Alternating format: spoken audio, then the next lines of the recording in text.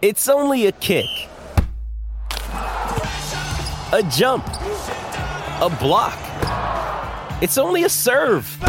It's only a tackle, a run. It's only for the fans. After all, it's only pressure. You got this. Adidas.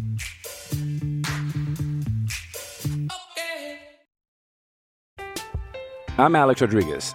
And I'm Jason Kelly. From Bloomberg, this is The Deal. Each week, you'll hear us in conversation with business icons. This show will explore deal-making across sports, media, and entertainment. That is a harsh lesson in business. Sports is not as simple as bringing a bunch of big names together. I didn't want to do another stomp you out speech. It opened up so many more doors. The show is called The Deal. Listen to The Deal. Listen to The Deal on Spotify. The following is a production of Dirty Mo Media.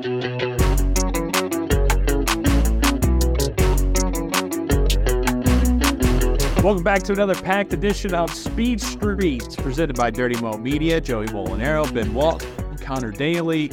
Hope your week's off to a great start. We have had back-to-back weekends of just phenomenal, interesting, entertaining IndyCar racing. Week off coming up this weekend, but that's all in preparation for the return to the streets of Nashville again. And things are starting to get wild. We got a championship race starting to heat up a little bit after Joseph Newgarden's big weekend, of course, in Iowa.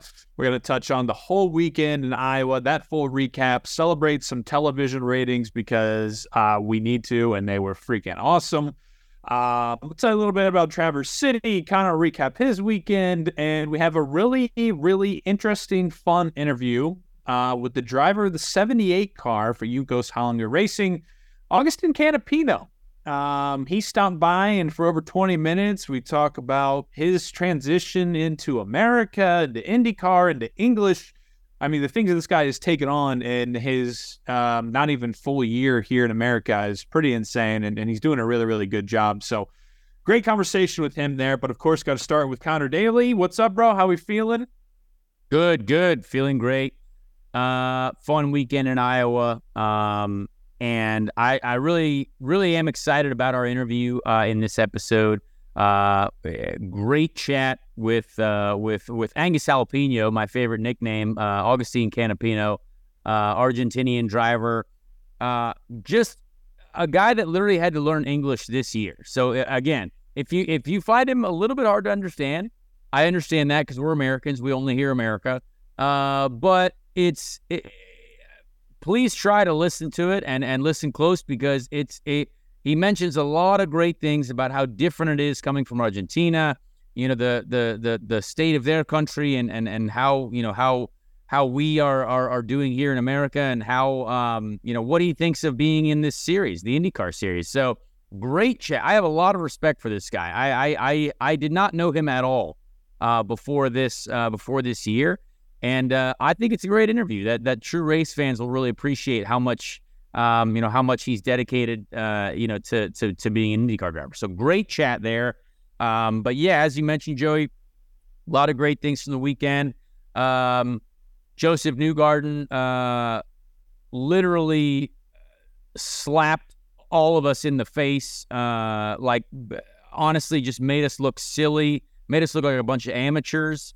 Made us look like we need to all go back to oval racing class.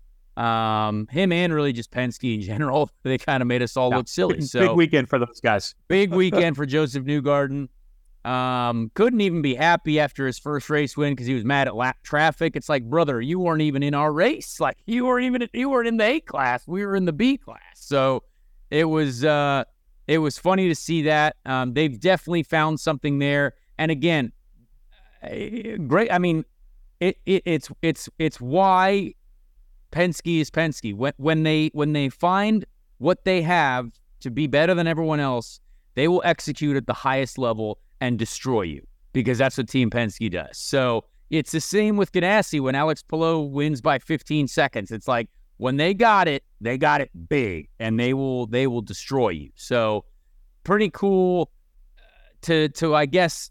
See that it was very like Red Bull F1-esque dominance, and it just goes to show you that this series is not a spec series. This series is all about optimizing what you've got, the areas where you can be open in development, which is the damper programs, the vast ranges of setup configurations you can run.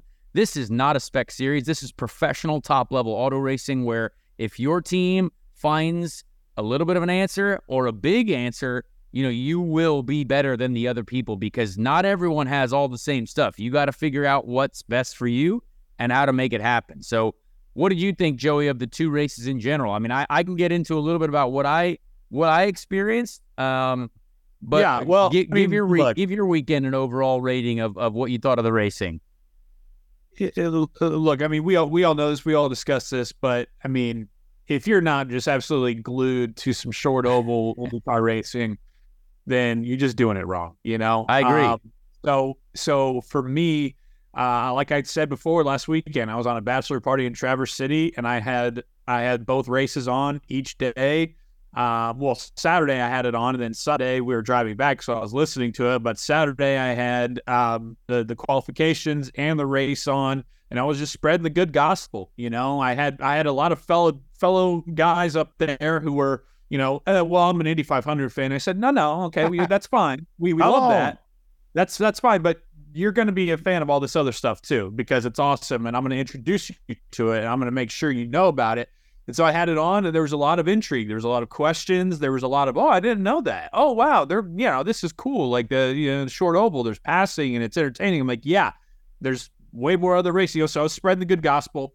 So it was just great, man. I mean, I look forward to that weekend every year. I want to go out there so badly next year, eventually, to be a part of it, because it looked great on TV, not only for the racing, but I mean, the crowds looked packed. He had great concerts. I mean, Ed Sheeran was there. What was the vibe and the scene like there in person? Yeah, vibes were solid, and I think the good thing about Iowa, and it is interesting to look at, even though Joseph took brass knuckles to everyone's faces and all of their vital organs, because there's so much overtaking and because there's so much battling going on throughout the field, whether it's 10th to 15th or 5th to 9th, even 15th to 20th, like all these positions are also super important. And you have the great part about this series is you've got drivers spread out among the whole field. And I actually thought the most interesting part was how different qualifying was too. You had some guys, with a bad first lap, myself included, because I'm still learning about this car, and our second lap massively better. And so you had some people starting at the front for race one and then at the back for race two because their tires fell off, and vice versa. They didn't get enough of it out of lap one, and they're starting further forward in race two. Like Ed Carpenter was a perfect example. Ed Carpenter started fourth for Sunday, and that was after Saturday where they obviously had a bit of a struggle there. I'm not going to say much about that situation, but it was a struggle, right? So you go from, oh boy, yikes. It was so much of a struggle. It was so much of a struggle, Connor, that when I was listening to the starting lineup for Sunday and Ed Carpenter was fourth, I was like, holy shit, didn't even honestly realize that he was racing this that's the exciting part about this race, right? Like you can create an opportunity for yourself to start up front, and the qualifying balances are much different than the race balances. Like it's just, you might be able to survive for 2 laps. Like you can put downforce in that thing, just make that sucker turn for 2 laps and keep your foot in it. Don't die, don't crash. But the way these tires go off at Iowa is like nothing I've ever experienced in my career. I mean, you are saving your life the whole race, essentially. And even Joseph Newgarden, the interesting thing about like Joseph Newgarden and Scott McLaughlin at the end of race 2, right? They had dominated all weekend. But boy, Scott ran off his tires a little bit more than other people. And that last restart, Scott was even saving his life. And that was in a Penske car that literally was out there defecating on the rest of all the cars. You know what I mean? It was something that just goes to show you how incredible this tire wear was. So it was a very interesting weekend, the way things played out, to see how people started the day, started the races, started the qualifying runs, and then how they finished the runs was outstanding. Just the differences there.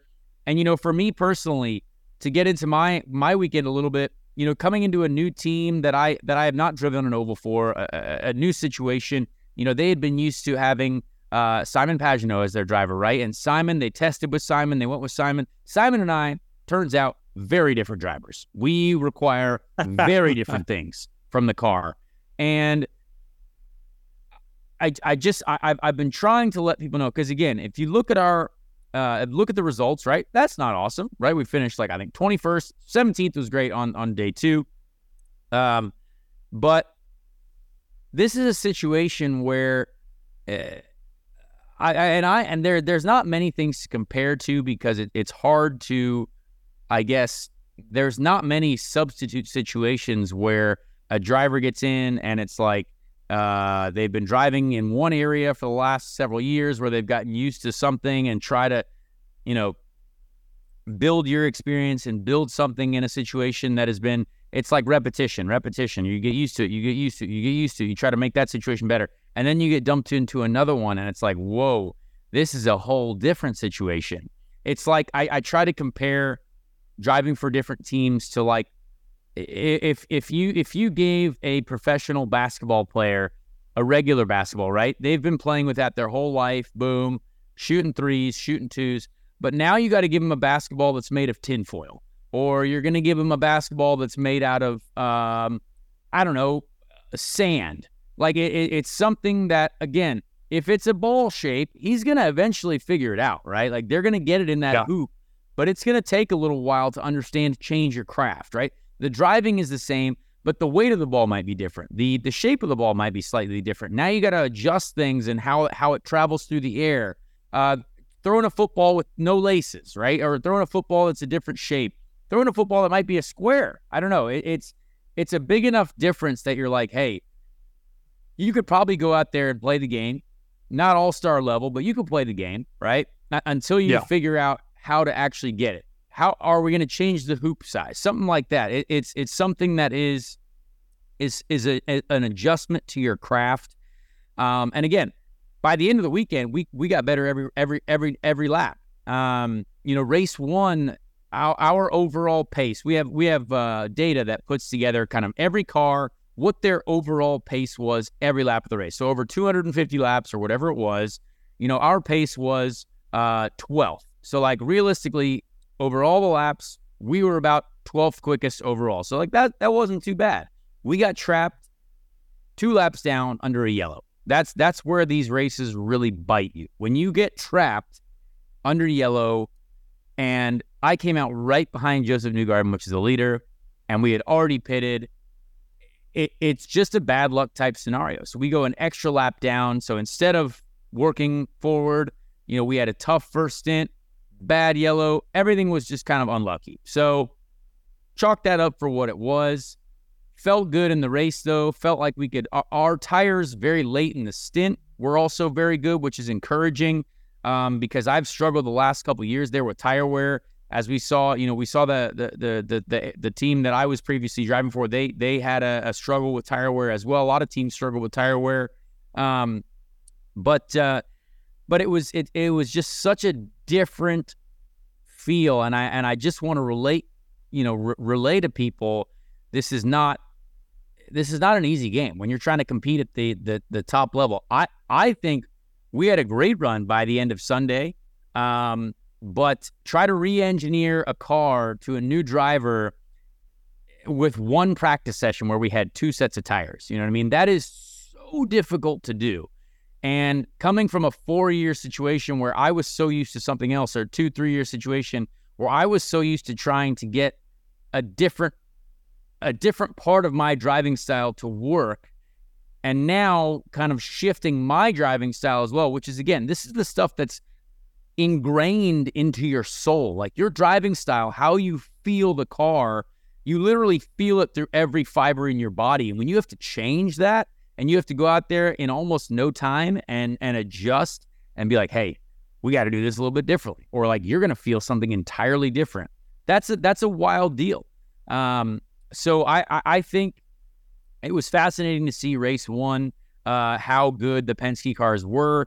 For us, we were confident knowing that we could make race 2 even better. And race 2, we started up further. We had a good start, fell a little bit off in the middle of the stint 1, but then again, came back and late in the stint. Our tire wear was great. As the longer we kept running, we kept getting faster. But again, had one issue, which was a bit sad. We had a bit of a left rear wheel nut. We had one pit stop where we had an issue and we had to go all the way back to the back again, which again is really hard. This is part of racing. So like this things happen. Like our guys in the pits were unbelievable, so good. But these things do happen, right? Stuff can fly off, stuff can happen. And we were a little bit of a victim of that. So we had to work our way back. We had to go from basically the back to the midfield again. And we were able to do that. We worked our way into a position to where the last stint, if it had gone green all the way to the end, we were catching like 13th place, 14th place, 15th. We were catching an entire pack of cars that we were way faster than. But then it went yellow, right? And so then it bunches up everyone into a final restart, which is just nuts. Everyone's blocking everyone. It's a complete disaster. And I had a great battle with Elio, my teammate. And when you finish alongside your teammate in a new situation, I felt good about that. And I think the team felt good about that because, again, 2 solid races, no mistakes. We got some points for them. We beat cars that we needed to beat for the leader circle stuff. So those guys were happy. But just a very fascinating weekend when it comes to tire wear and just the complete shift in what I felt as a driver. But to feel how much potential was there is very, very exciting. Hey, it's Kaylee Cuoco for Priceline. Ready to go to your happy place for a happy price? Well, why didn't you say so? Just download the Priceline app right now and save up to 60% on hotels. So whether it's Cousin Kevin's Kazoo Concert in Kansas City, go Kevin, or Becky's Bachelorette Bash in Bermuda, you never have to miss a trip ever again. So download the Priceline app today. Your savings are waiting. Go to your happy place for a happy price. Go to your happy price, Priceline. Speaking of tires, have you cleaned your pants yet from the Rob situation that we had another flying tire through the middle of the racetrack? Yeah, I don't know what it is, but my goodness gracious, I tell you what, I gotta avoid these tires. There were several incidents that almost caused me to crash. We had race 1 right at the end. Myself and the 20 car had a bit of a coming together, which there was some post-race debriefs, post-race videos that went on the internet about our conversation post-race. I almost ended up in the wall there and then almost ended up with a tire Sunday directly in my lap. So that was not fun, both of those situations. But yeah, man, crazy to see that tire. I don't know how we didn't go yellow quicker. I feel like we should have been yellow as soon as that car was limping back to the pits. So I think there's definitely going to be some questions about that. But just happened to yank the wheel left. I saw it. This time I saw it. Indy 2 years ago, never saw the tire. We basically came from the sky like an alien. But this one I was like, oh no. And for 1 second, because these cars are so on edge too, you can't like just turn them. Right. If you turn them, you spin sometimes. And I knew I had a McLaren. I don't know if it was Rossi or Rosenquist, but basically just tried to get on the brakes and yanked the wheel left just at the last second. I was looking at the onboard video. I must have missed it by 6 inches. And I'm actually blown away that whoever was to my outside also missed it. So kudos to both of us. I don't know if it was Rossi or Rosenquist, but that was a crazy one. Yeah. Kudos to all of you, really. Joe New, Rossi, you. There was dangerous, man. Yeah. Like there was a whole pack that somehow was able to dodge that. Thank God. But yeah, definitely. I had a few texts, getting shades the flashback of the 2021 Indy 500. There's no doubt about that. All right, man. Do you want to get into Milk Dog Yikes? Yeah, we can probably get right into some segments here, and that'll get us more talk about the weekend. So yeah, let's get it going if you want. Would you like to lead us off? We should get an intro song for this too. We got to get an intro song for our segments here, Ben. We should work on intro segments. I'll go first if you want. I will. Yeah, hit it up. I will go first. I'll give the milk out to someone. I think this situation, obviously you could have given it to Joseph Newgarden, but that seems not fair. Like, he was going to win no matter what anyway. As soon as they out-qualified everyone by about 3/10 on an oval, that's absurd. That's like, hey, something's going on here. But they're not cheating. They're just Team Penske. They're elite. Sometimes they just make it happen.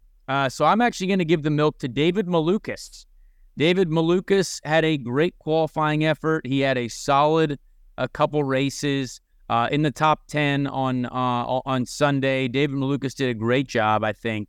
And, you know, for that team right now as well, good effort. So David Malukas, for me, gets the milk this weekend, I think. Good showing for the young man. And got to respect that effort from a smaller team on a short oval that you got to make sure you got enough grip. For sure. I'm going to just, it's easy, but I'm going to go the entirety of Team Penske gets the milk, because yes, I think you go pole at both races, you go 1, 2, and 5 in the first race, and then you go 1 again in the second race. Yeah, I mean, that's about as milky as milk can get right there. So the entire Team Penske, you're dousing yourself after this whole weekend. An absolute dousing. You're exactly right. I think for the Who's Got That Dog in Him segment, Who's Got That Dog? And again, appreciate the feedback on this segment. Saw a lot of people on the Twitter sphere enjoyed this segment, and people told me a lot of people wearing shirts at Iowa too, Speed Street shirts. Oh yeah, Who's got that dog in him for this event? I think Callum Ilott. I think Callum Ilott for me. Again, not an oval guy. We could have even used our guest Agustin Canapino for this one, but Callum Ilott, again, no mistakes. 2 solid finishes. You have to realize how hard it is for a team like that who doesn't have a ton of oval experience, to go out there and compete like they did. Both days they were solid. So Callum Ilott gets that dog in him. He's got that dog in him for this weekend. And kudos to the Juncos team. They're part of that as well. Yeah, I'm going to go with race 2 here. I'm going to go with the dog, give it to Felix Rosenqvist. I know he wasn't happy with the fourth place finish, but I believe let's see here. Yeah, he started 16th. Oh, yeah, he started behind me. Yeah, he started 16th, and he led 2 laps, and for a little bit there, it was like, here comes Felix Rosenqvist. And he finished 4th, and certainly had the car look like to be up there on the podium, could have won the race. There was one, I forget what lap it was or what the situation was, but I remember he was trying to set up Joseph to make a pass, to make a move. Oh, yeah. And he basically got forced wide. Like, that was actually a bit of a yikes move for me. I didn't, Felix just trying to pull a move, and you can easily, as the guy who's inside, basically what Ryan Hunter-Reay did to me on Saturday, that's what got done to Felix on Sunday when he tried to pass Joseph. So that was a tough one. It just wasn't the right time. But still, 16th and 4th leading laps, put yourself up there on race 2. I'll give the dog to Felix Rosenqvist this weekend. There you go. The Yikes award. This is a really tough one for me. Because I could easily go one way, but it's something that I might not, I should avoid saying. And I think our listeners will probably know. But, and I don't want to repeat another one too. That's a tough one. But there was a couple guys that probably were on the Yikes bandwagon, and maybe Joey, maybe this is on your list. Maybe you could say it, but I'm going to go with Stingray Bob. He hasn't been on the Yikes list yet, but Stingray, not anything against him. And again, not his fault that his tire fell off. I might just narrow this down to Stingray's tire. We'll give Stingray's tire the Yikes. Yeah. But again, tough weekend for him. Again, didn't make mistakes, wasn't in the wall. That's good. Probably learned a lot. But David Malukas having a great weekend. Just hoping for more from Stingray. So, and Stingray's tire in specific gets the major yikes here. Sure. Yeah, I think just because it's kind of funny at this point, it's just become a little bit of a running gag. But my yikes is just going to go to Benjamin Peterson. Okay. Again. Okay, you went there. All right.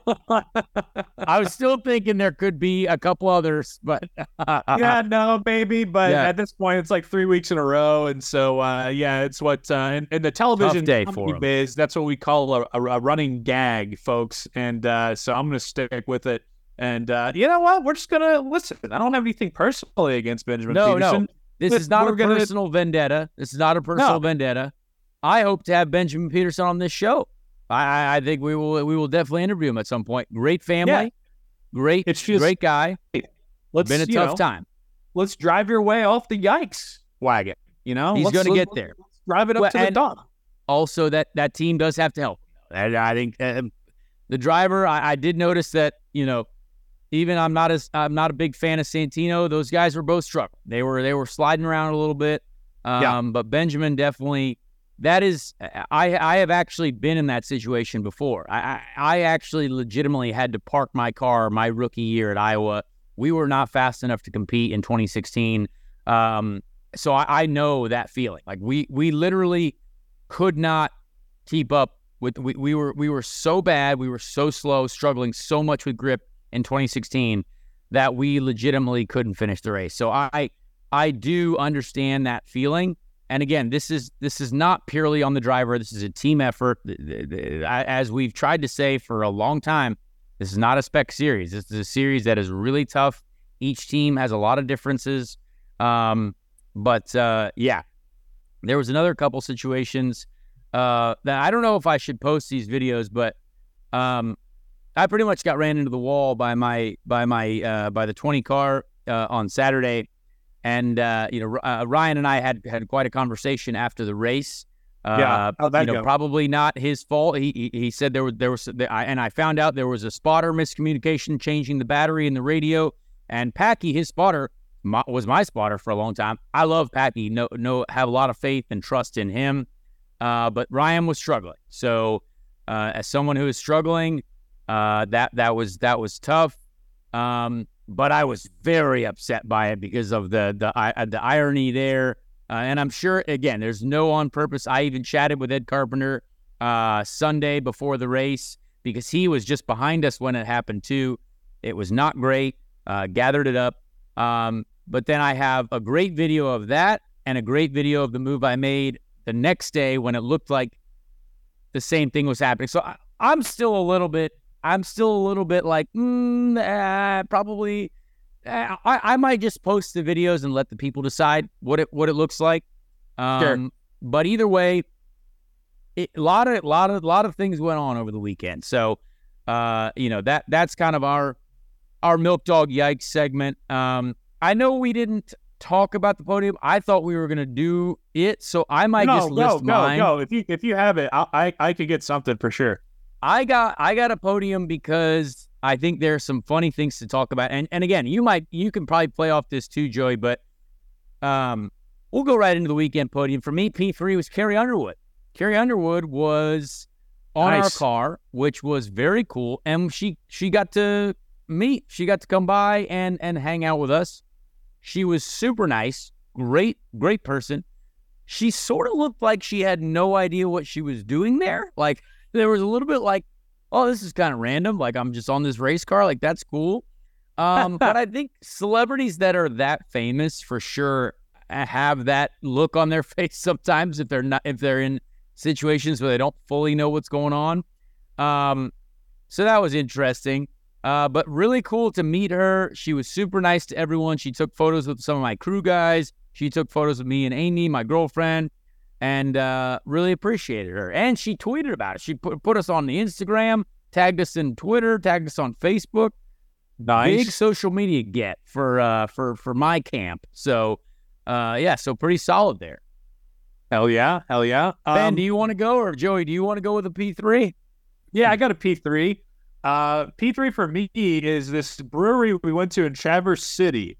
and it was on this kayak tour, all right? And we're doing this kayak tour on this bachelor party, and so it was almost like a pickle bar, but with kayaks. Kayak tour. That sounds great.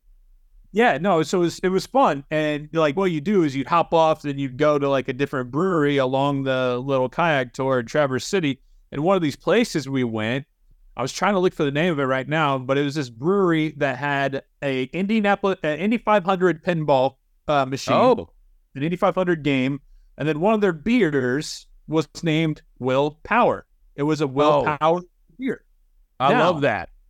What's interesting, though, is, we're walking around and I see the Indy 500 machine. So I'm like, and I go up to the bar and I see, they got all these different names of these different wild brews that they come up with. And one is literally, like I said, it's spelled just like it. Like it's like a Will space capital P Power. So I'm like, holy shit, this is like an Indy 500 or like an IndyCar bar. This is great. When I went up, and I was like, I'll have a Will Power, please. And I was like, now you have an Indy 500 machine. You have a beer named Will Power. What's the tide? Has the owner love like the Indy 500 or what?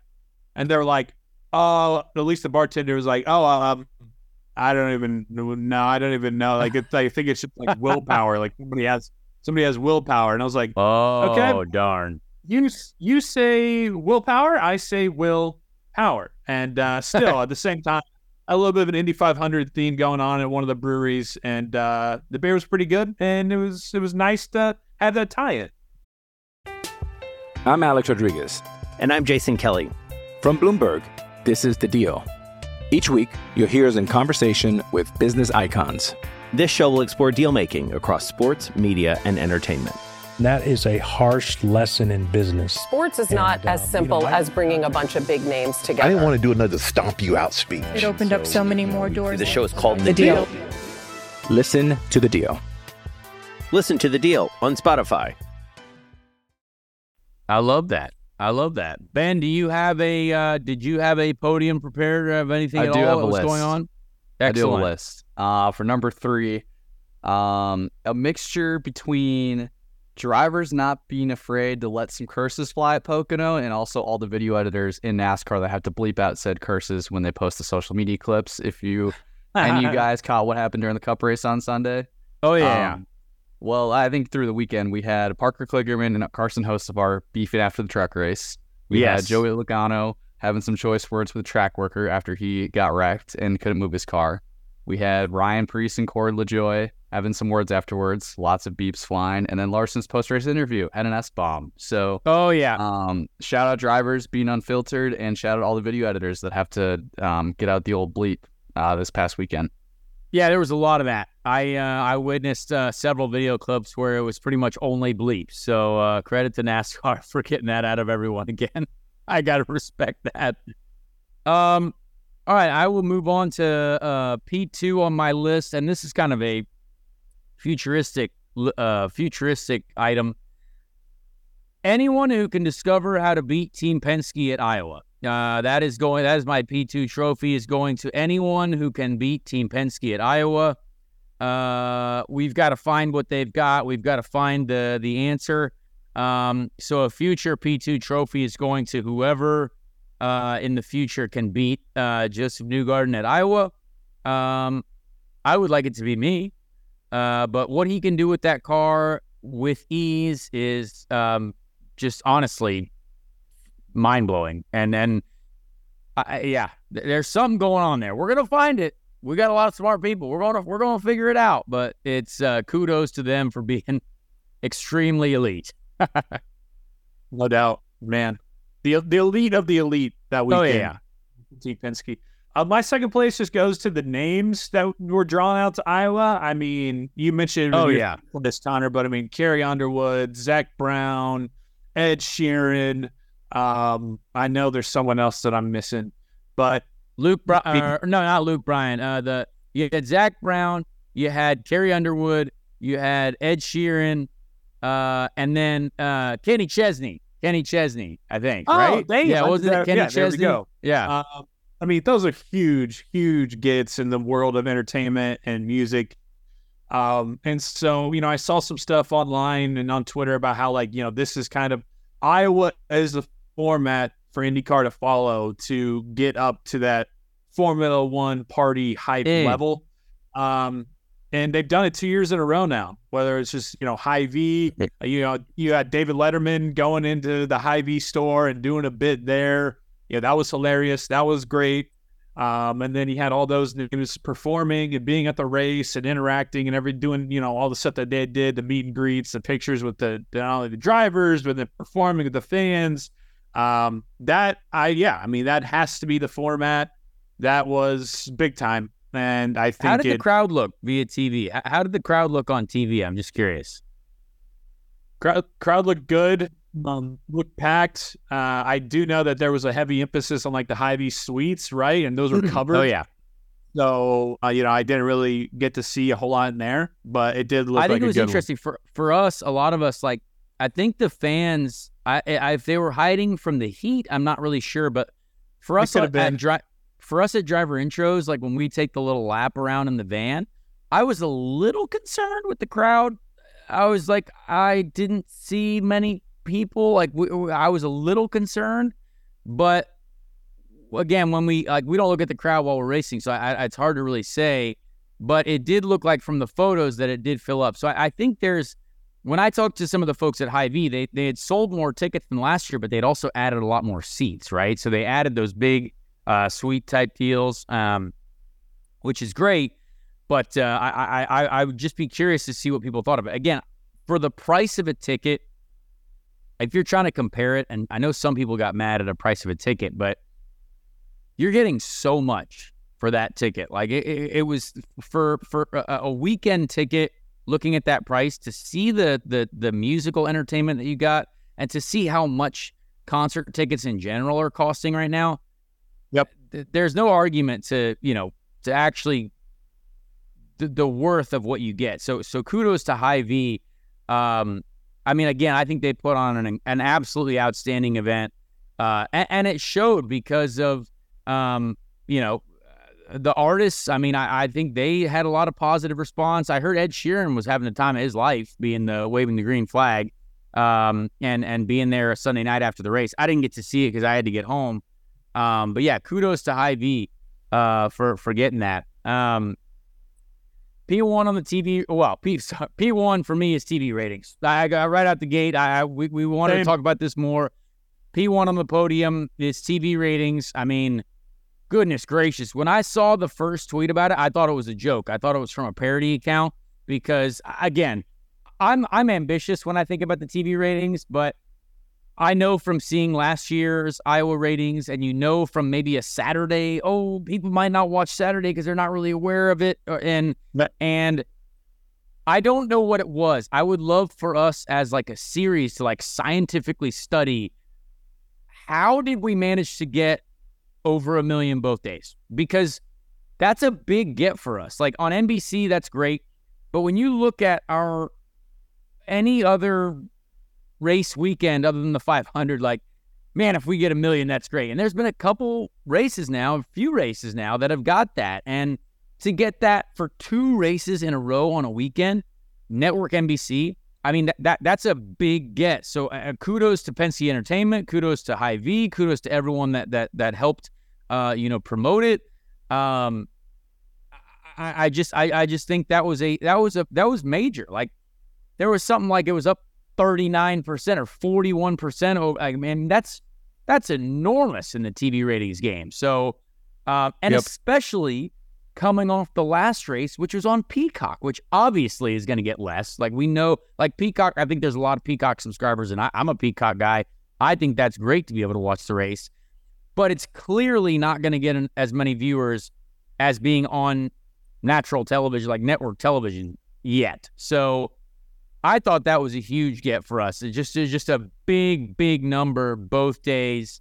That can only mean good things for us in the future, I hope. Yep, no doubt, man.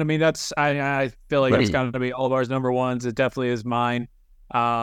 Because it just, I think it signifies just continued growth, like you said, and that investment that Penske Entertainment and I know that IndyCar has made with promotion and marketing and listening to people like us and fans about, hey, we're trying to pump this up. We're trying to get this, IndyCar to be cool and be like, on the same breath and page as Formula One. And so when you look at that in the dead of summer, for an exciting track like Iowa, back-to-back days, I mean, can't say enough about it, man. It's really awesome. Yeah, Well and done. Ben, I believe I have to let you give number 2 and number 1. Did I miss your number 2? Yeah, it's all good. I went up past it. It's okay. I had the TV ratings as my number 1, so there it's you okay. go. But jumping one step down, this was kind of funny. F1 had kind of a switch from Iowa. F1 had Lewis on pole, so that was really cool to see. That was big, yes. Podium didn't really shake out that same kind of drama, but Lando Norris breaking Max Verstappen's $45,000 trophy, I thought was hilarious with his champagne smash that people started doing. I think that was SVG great.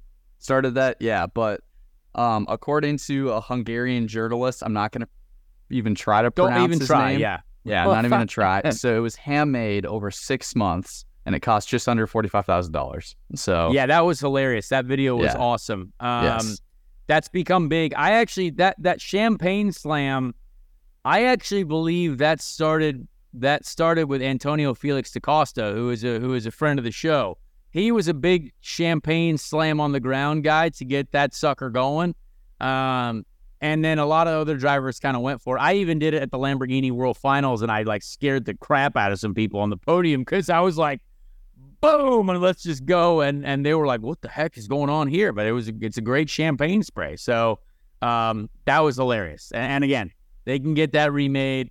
Max has so many trophies now anyway, he probably won't even find this one. It's he's got so many trophies. So that was good. That was a good podium overall for everyone, I think. Way to go, Ben. All right. Should we get into the man of the show here, man of the hour, Agustin Canapino? Absolutely. Let's get to it. Gran Turismo, based on a true story, is a movie about a team of unlikely underdogs, a struggling working-class gamer, a failed former race car driver, and an idealistic motorsport executive. Together, they risk it all to take on the most elite sport in the world. Directed by Neil Blomkamp, the movie features an incredible cast led by David Harbour alongside Orlando Bloom, Jaimon Hansu, Jerry Halliwell Horner, and Archie Madakwi as Jan Martinborough. Some of the most famous racing competitions in the world are recreated through the use of actual Nissan GTs, drones, and practical effects. The racing sequences are so realistic that the real-life Jan Martinborough himself actually served as a stunt driver for the film. This is a movie that needs to be seen on the big screen. Gran Turismo, based on a true story, is exclusively in movie theaters this August 11th. Get your tickets today, rated PG-13. Well, ladies and gentlemen, as we mentioned, we have a very talented guest, a very special guest this week, a guest that I did not know until this year, a guest that is a apparent superhero in the land of Argentina, a man who in Instagram comments has been compared to Messi, which is awesome. So Agustin Canapino, thank you so much for being here. How are you doing, my friend, after Iowa? How are you feeling? Hello, Gunnar. Hello. Thank you for this opportunity. I'm really happy to be here with you. Always, honestly, I watch these podcasts many times, so I'm happy to be here. Nice. At the beginning of the year, I didn't understand nothing, but now I'm starting to understand a little bit more. So, honestly, after Iowa, I feel like my heart is broken because the car on Sunday was flying. I overtook almost, I don't know how many cars I overtook. So we did a good battle too in one moment of the race, but my car was much better. And for example, after my crash, I overtook Rosenbeek and I'm catching Panu, and they finished third and fourth. So for me, it's a shit. I don't use this opportunity to show how I can do. It was my second race in the same track, and I learned a lot between the Saturday on Sunday. I improved the car. I learned a lot about my first race there, and the car was flying, and so it's what it is. I went to buy on turn one. I touched the the marbles and go to the wall. But that's part of the experience, right? Like, you haven't done this before. This is a very difficult, like, IndyCar racing on a short oval. And first of all, 2 races, like, physically, that's very difficult as well. Like, 2 races.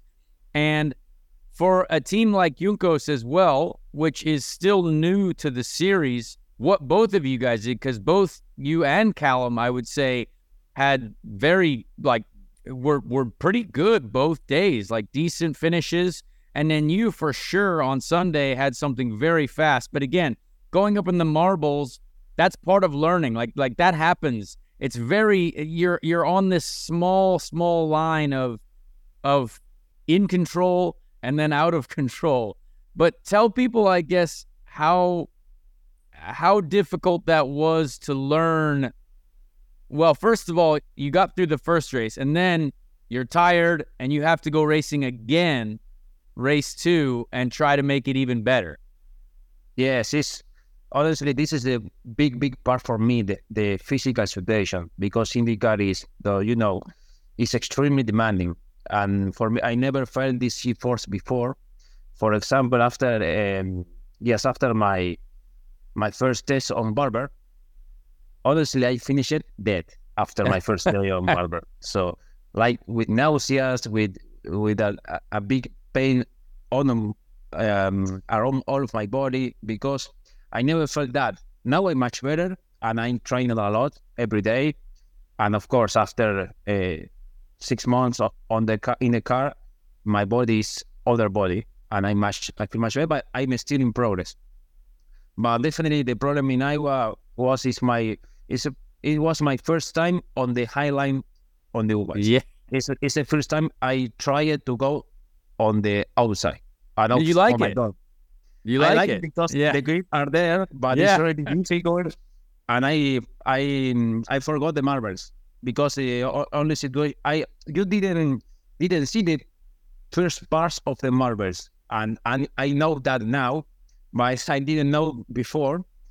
And this is the reason when I tried to overtake Alex Palou, and I went a little bit wide to try to go more faster on the high line, and I didn't know what happened. So, what happened here? And go to the marbles and go to the wall.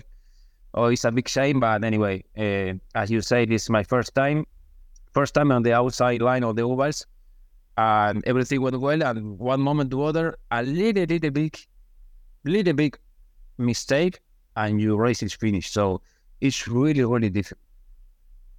Agustin, what's been the most difficult transition for you, whether it be on the track or off the track, just being in America? What has been the most difficult transition for you just being here? At the beginning, the language, because honestly, I didn't understand nothing, zero. On January, when I come, I didn't understand nothing, but I think the life here is really different. So in my country, everything is different. So it's a huge difference. Unfortunately, now in my country, we have a really bad situation about the social and economic situation, unfortunately, and it's not easy like there. For example, we have this year more than 100% of inflation. So, and it's a really big chaos there. But here, I'm really happy, because here you live really calm, really quiet. About the security, about the situation on the life day by day, it's totally different. And of course, I miss a lot my friends, my family, my hometown, the public too, the people.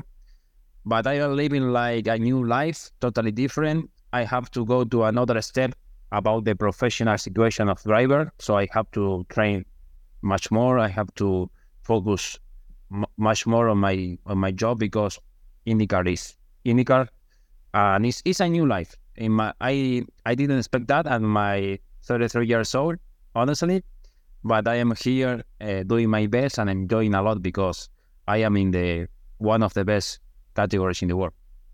It's great to hear you say that, because I don't think people realize how difficult it is, this job as a whole, the job of, being the professional racing driver, being the best driver you can be is very challenging, right? But you have to have everything else. So you have to come here and you have to learn English very quick.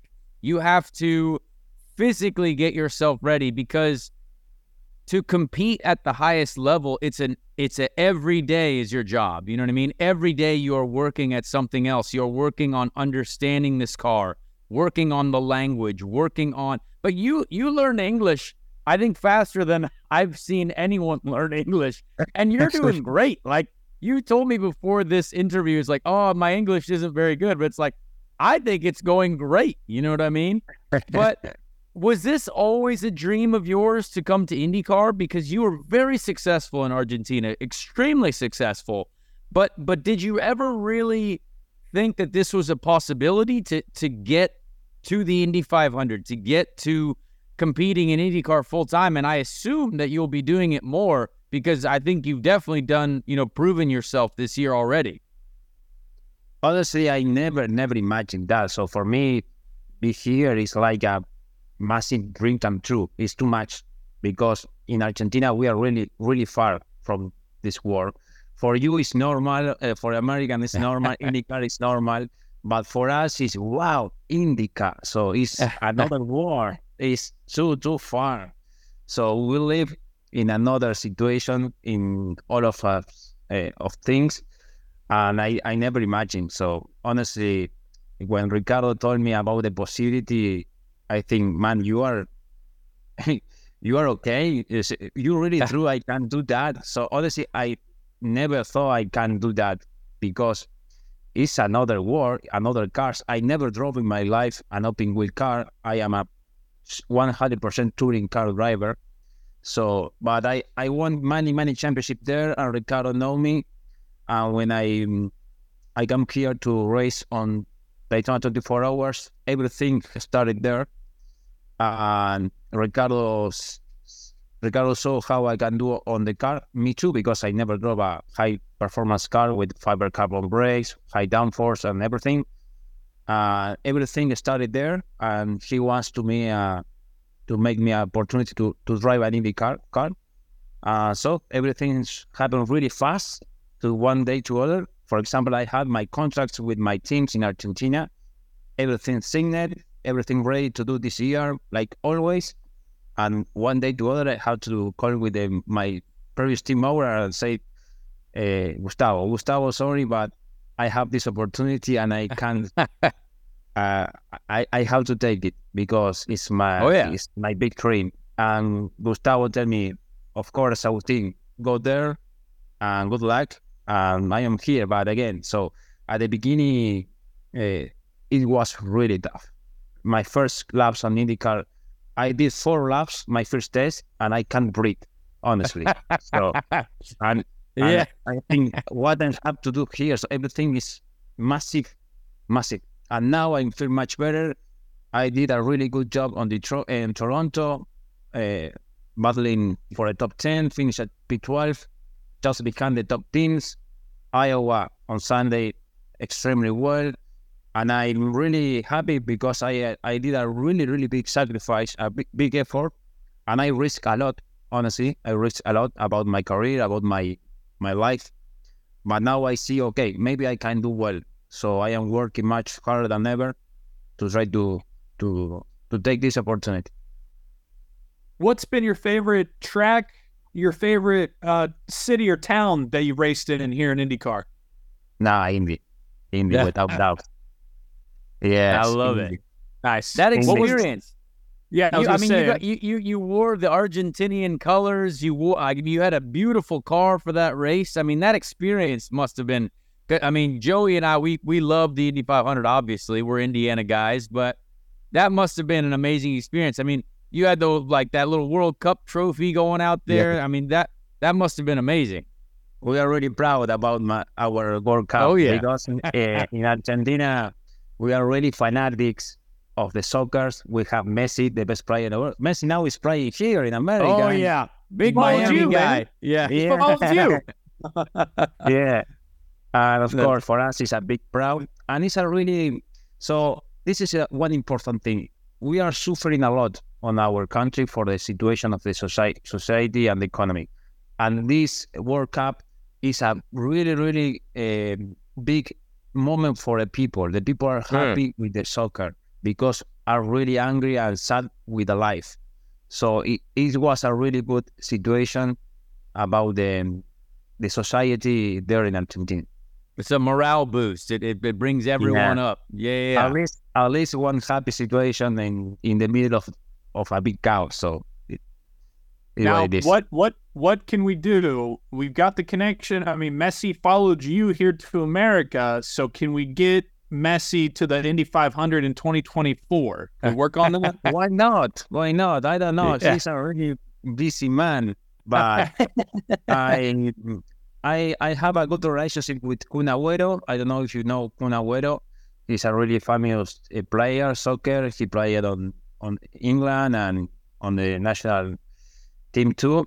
He's a really good friend from Messi, but Messi probably is the most famous man in the world, and he's most famous sportman in the world. So it's not easy. He's a really. I never met him, but he looks a really good man. He's really good, and he's really humble too. That would be awesome. I want to go back a little bit to the team, Juncos Racing. I know Ricardo. I've known Ricardo since I was a young kid racing. I got to win a championship for him. I got to spend a lot of time with his family. But I also worked with a lot of those guys at your team now, because a lot of them came from Carlin when Carlin was in the IndyCar program. There's a lot of really good people there. Can you see how much they have done, how much work they have done technically to help make these cars better? Because again, it's the small things that matter. Like when you have the car that you had on Saturday and then boom, you had an even better car Sunday, it helps you as a driver to just do everything possible to go be even better and faster. And do you see a massive gain in where you guys started the year to where you are now? Yeah, definitely. So for the team, it was a big challenge because it's not easy to go to one car to a second car in this category. It's a massive change, especially in a really new team. So I think the team are doing an extremely good job because of course, Ricardo has a big budget about the money, of course, and it's not easy to compete with Penske, Ganassi, McLaren, or Rahal. So, for example, everybody are a really good teams, big teams with a lot of people, a lot of budgets, and honestly, Ricardo are doing a really, really good job. The whole team, we are improving a lot, and honestly, the car on the ovals looks like the best place for the Juncos car. For example, my first time ever in Texas, I finished as P12, and in first moment on the race, I was battling with the Ericsson. My first time ever, but it's for the car. The car was amazing. Now in Iowa the same. So for Sunday, one thing I learned is I started to go more on the limit on the car. I started to feel more the rear, more loose, and I went faster and faster and faster. And of course, this limit, is really tricky to find, but there is the speed when you feel the car on the limit of the loose. And this happened on Sunday. I went to go more oversteer car, much faster. On the warm-up, my car was flying, and on the race, massive fly. So I learned a lot that I started to understand what I need to have on the car to go faster. And the team are doing a really good job. With threats to our nation waiting around every corner, adaptability is more important than ever. When conditions change without notice, quick strategic thinking is crucial. And with obstacles consistently impending, determination is essential in overcoming them. It's this willingness, decisiveness, and resilience that sets Marines apart. With our fighting spirit, we don't just fight battles, we win them. Marines are the constant our nation counts on to fight the unknown. And through adaptable problem solving, we do just that. Learn more at Marines.com. I love that. There's been a lot of talk about an IndyCar race in Argentina. What would that be like for you? What would an IndyCar race down there in your homeland be like? So, which is the question about the? Well, I want to know from your perspective. If you were going down there to race back in Argentina for your sake, how that would be as a homecoming, and then just in general for the fans down there, your country. What could we as Americans going down there, expect for a race in Argentina?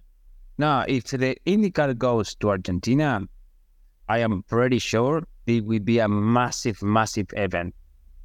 Of course, if I am racing in this race, no, but I think it will be a massive, massive event because the fans in Argentina are massive. They love motorsports. They love the race cars, and I have luckily I have a lot of fans there too.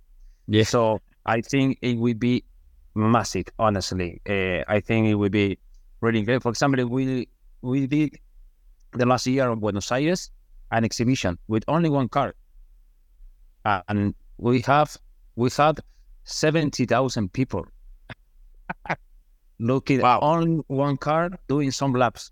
Imagine you with the 22, 23 cars. It's not a matter if an exhibition, or of course, always it's better if a championship race, but it's not possible.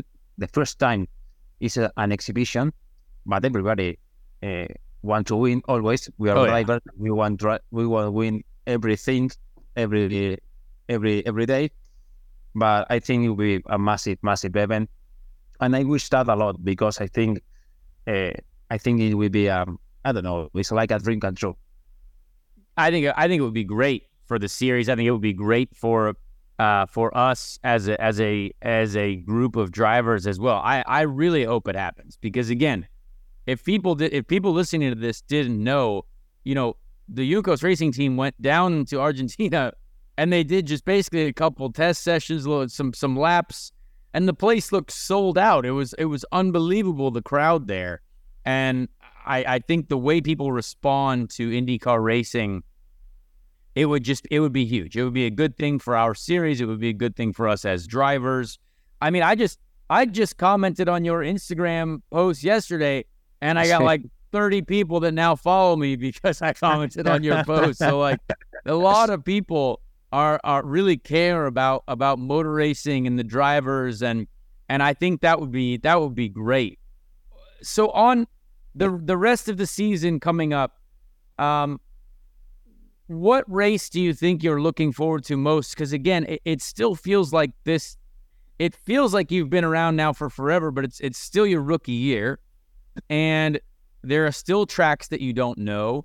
But what race do you think you're looking forward to most? Is it the Oval? Is it St. Louis? I love St. Louis. I think St. Louis is a great track.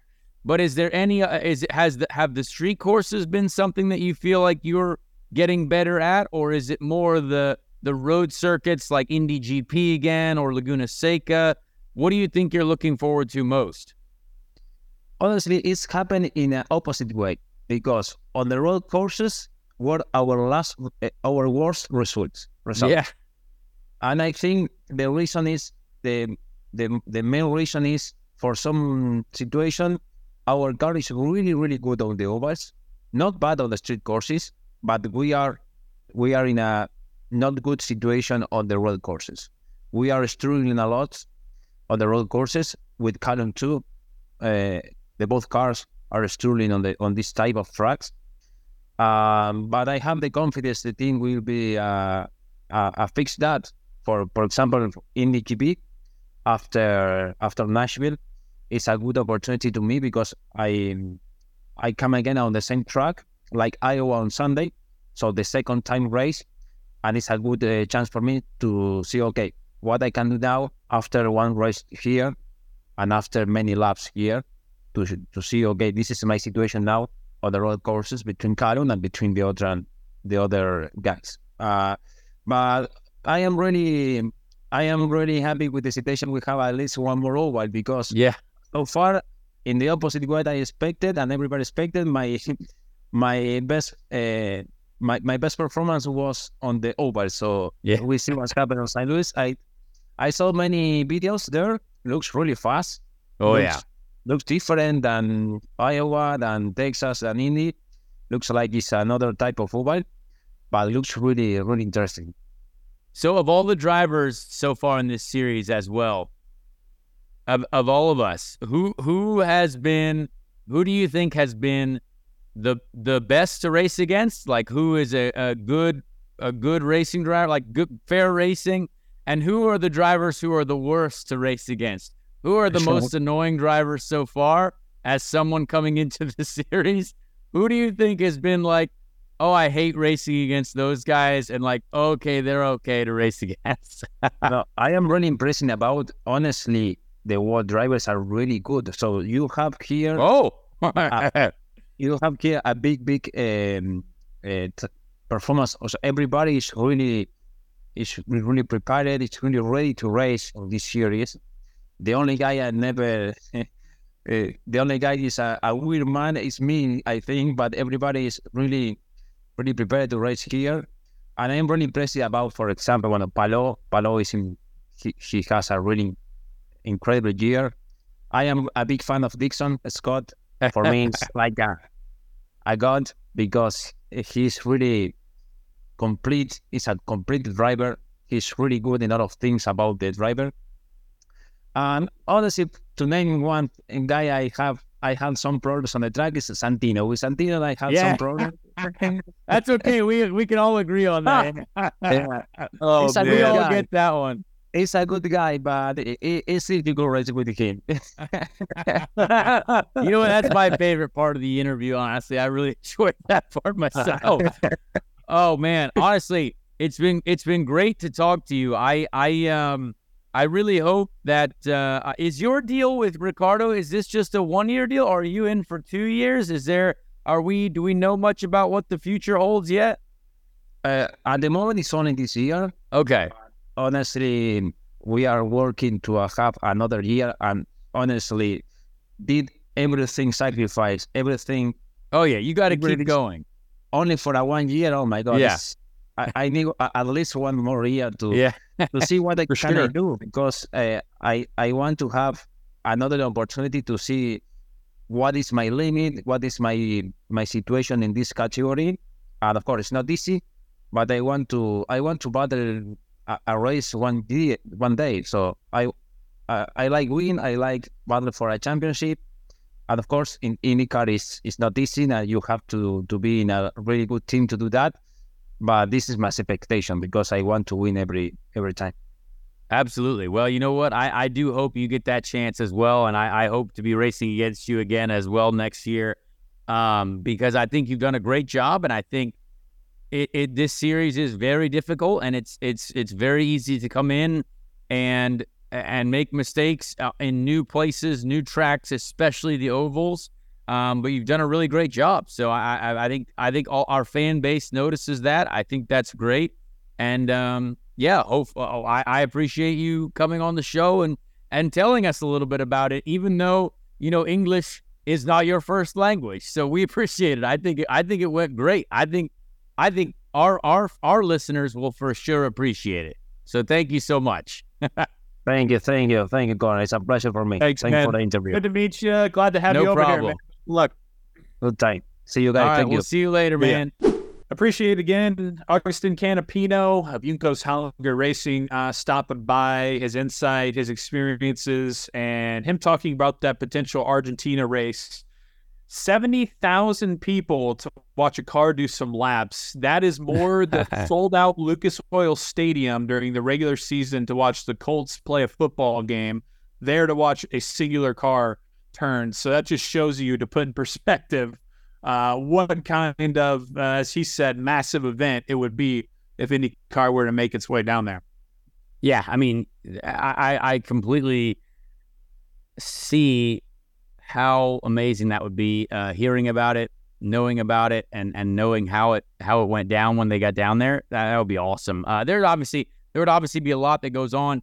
I had heard that there might be like an exhibition type race. Like basically how that works is a promoter would essentially pay for the series to come down there. So like they would all pay the expenses for us to travel, for the series, for the teams. So it would be a lot of money.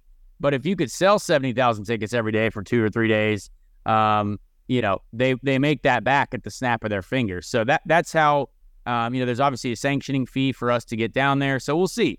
I do hope like that I can be part of the series when that happens. And if not, I would still support it. So pretty cool to hear what he said, what he's gone through, what he has to dedicate to, being a race car driver. This is not an easy game. This is an everyday job. This is something that we focus on with our minds, with our bodies every single day.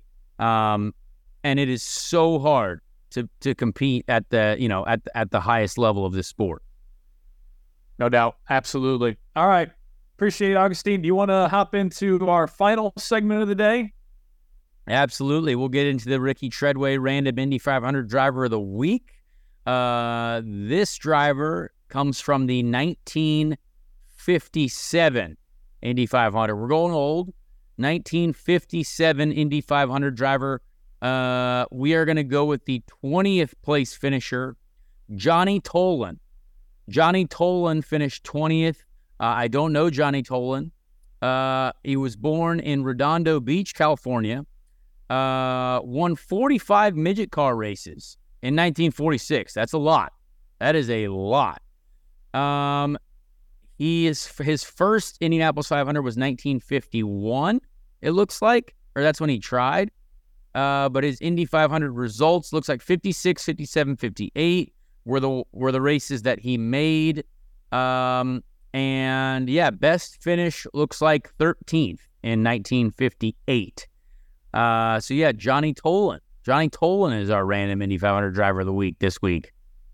And he was inducted into the National Midget Auto Racing Hall of Fame in 1988 because there of all those wins that he stacked up there. So a nice career for old Johnny Tolan. He passed away June 6th, 1986. Also, fun fact, Joey, I don't know if you saw this under his racing career. Tolan had a ritual at each midget racing event. He would smoke a cigarette during warm-ups. So he would flip the cigarette towards the starting line on his first high-speed lap. He believed that he would have a successful night if he hit the mark. Now I have a lot more respect for Johnny Tolan. He's out here flicking cigarettes at the start of his qualifying lap. So absolute American hero this guy is, for sure. A man of superstition, Johnny Tolan. Apparently, he's a pretty good marksman because he had a lot of pretty good nights on his mid-racing career. All right, Johnny Tolan, rest in peace. Perfect. This week's Ricky, the Random Indy 500 Driver of the Week. All right, we got a weekend off from IndyCar, but next week, the series head down to the home of Joseph Newgarden. Nashville, the streets of Nashville, always a wild weekend. So we'll be previewing that come next week as well. And of course, Connor, Thursday night, he is tomorrow night. He'll be up on ESPN. He'll be on the big ESPN like Tiger Woods and his daddy. SRX for some Thursday night thunder. So it's you and Alan Bestwick, right? Absolutely. Me and Alan Bestwick up on the mic. Very excited to be to hold my first ESPN mic. It's going to be a lot of fun. SRX has been great to watch. We haven't talked a ton about it on this show yet, but we will definitely talk about it next week. So yeah, very excited. I'm doing 2 races on the mic this week, and then the final race of the season, August 17. So very, very excited to get up on the mic with ESPN, and be sure to tune into Thursday Night Thunder. It's a great time. I watched SportsCenter this morning, and they talked about it, running ads for it. So gonna be a cool one. Absolutely. Can't miss the Thursday Night Thunder. Great. All right, we'll kind of be on there tomorrow night or tonight, whenever you're listening to this. And we will talk to you again next week on Speed Street. There's a brand new episode of Actions Detrimental with Denny Hamlin out now. Head over to see what Denny has to say, and don't forget to follow the show so you won't miss an episode. Check out Dirty Mo Media on YouTube, Twitter, Facebook, and Instagram. Dirty Mo. Dirty Mo.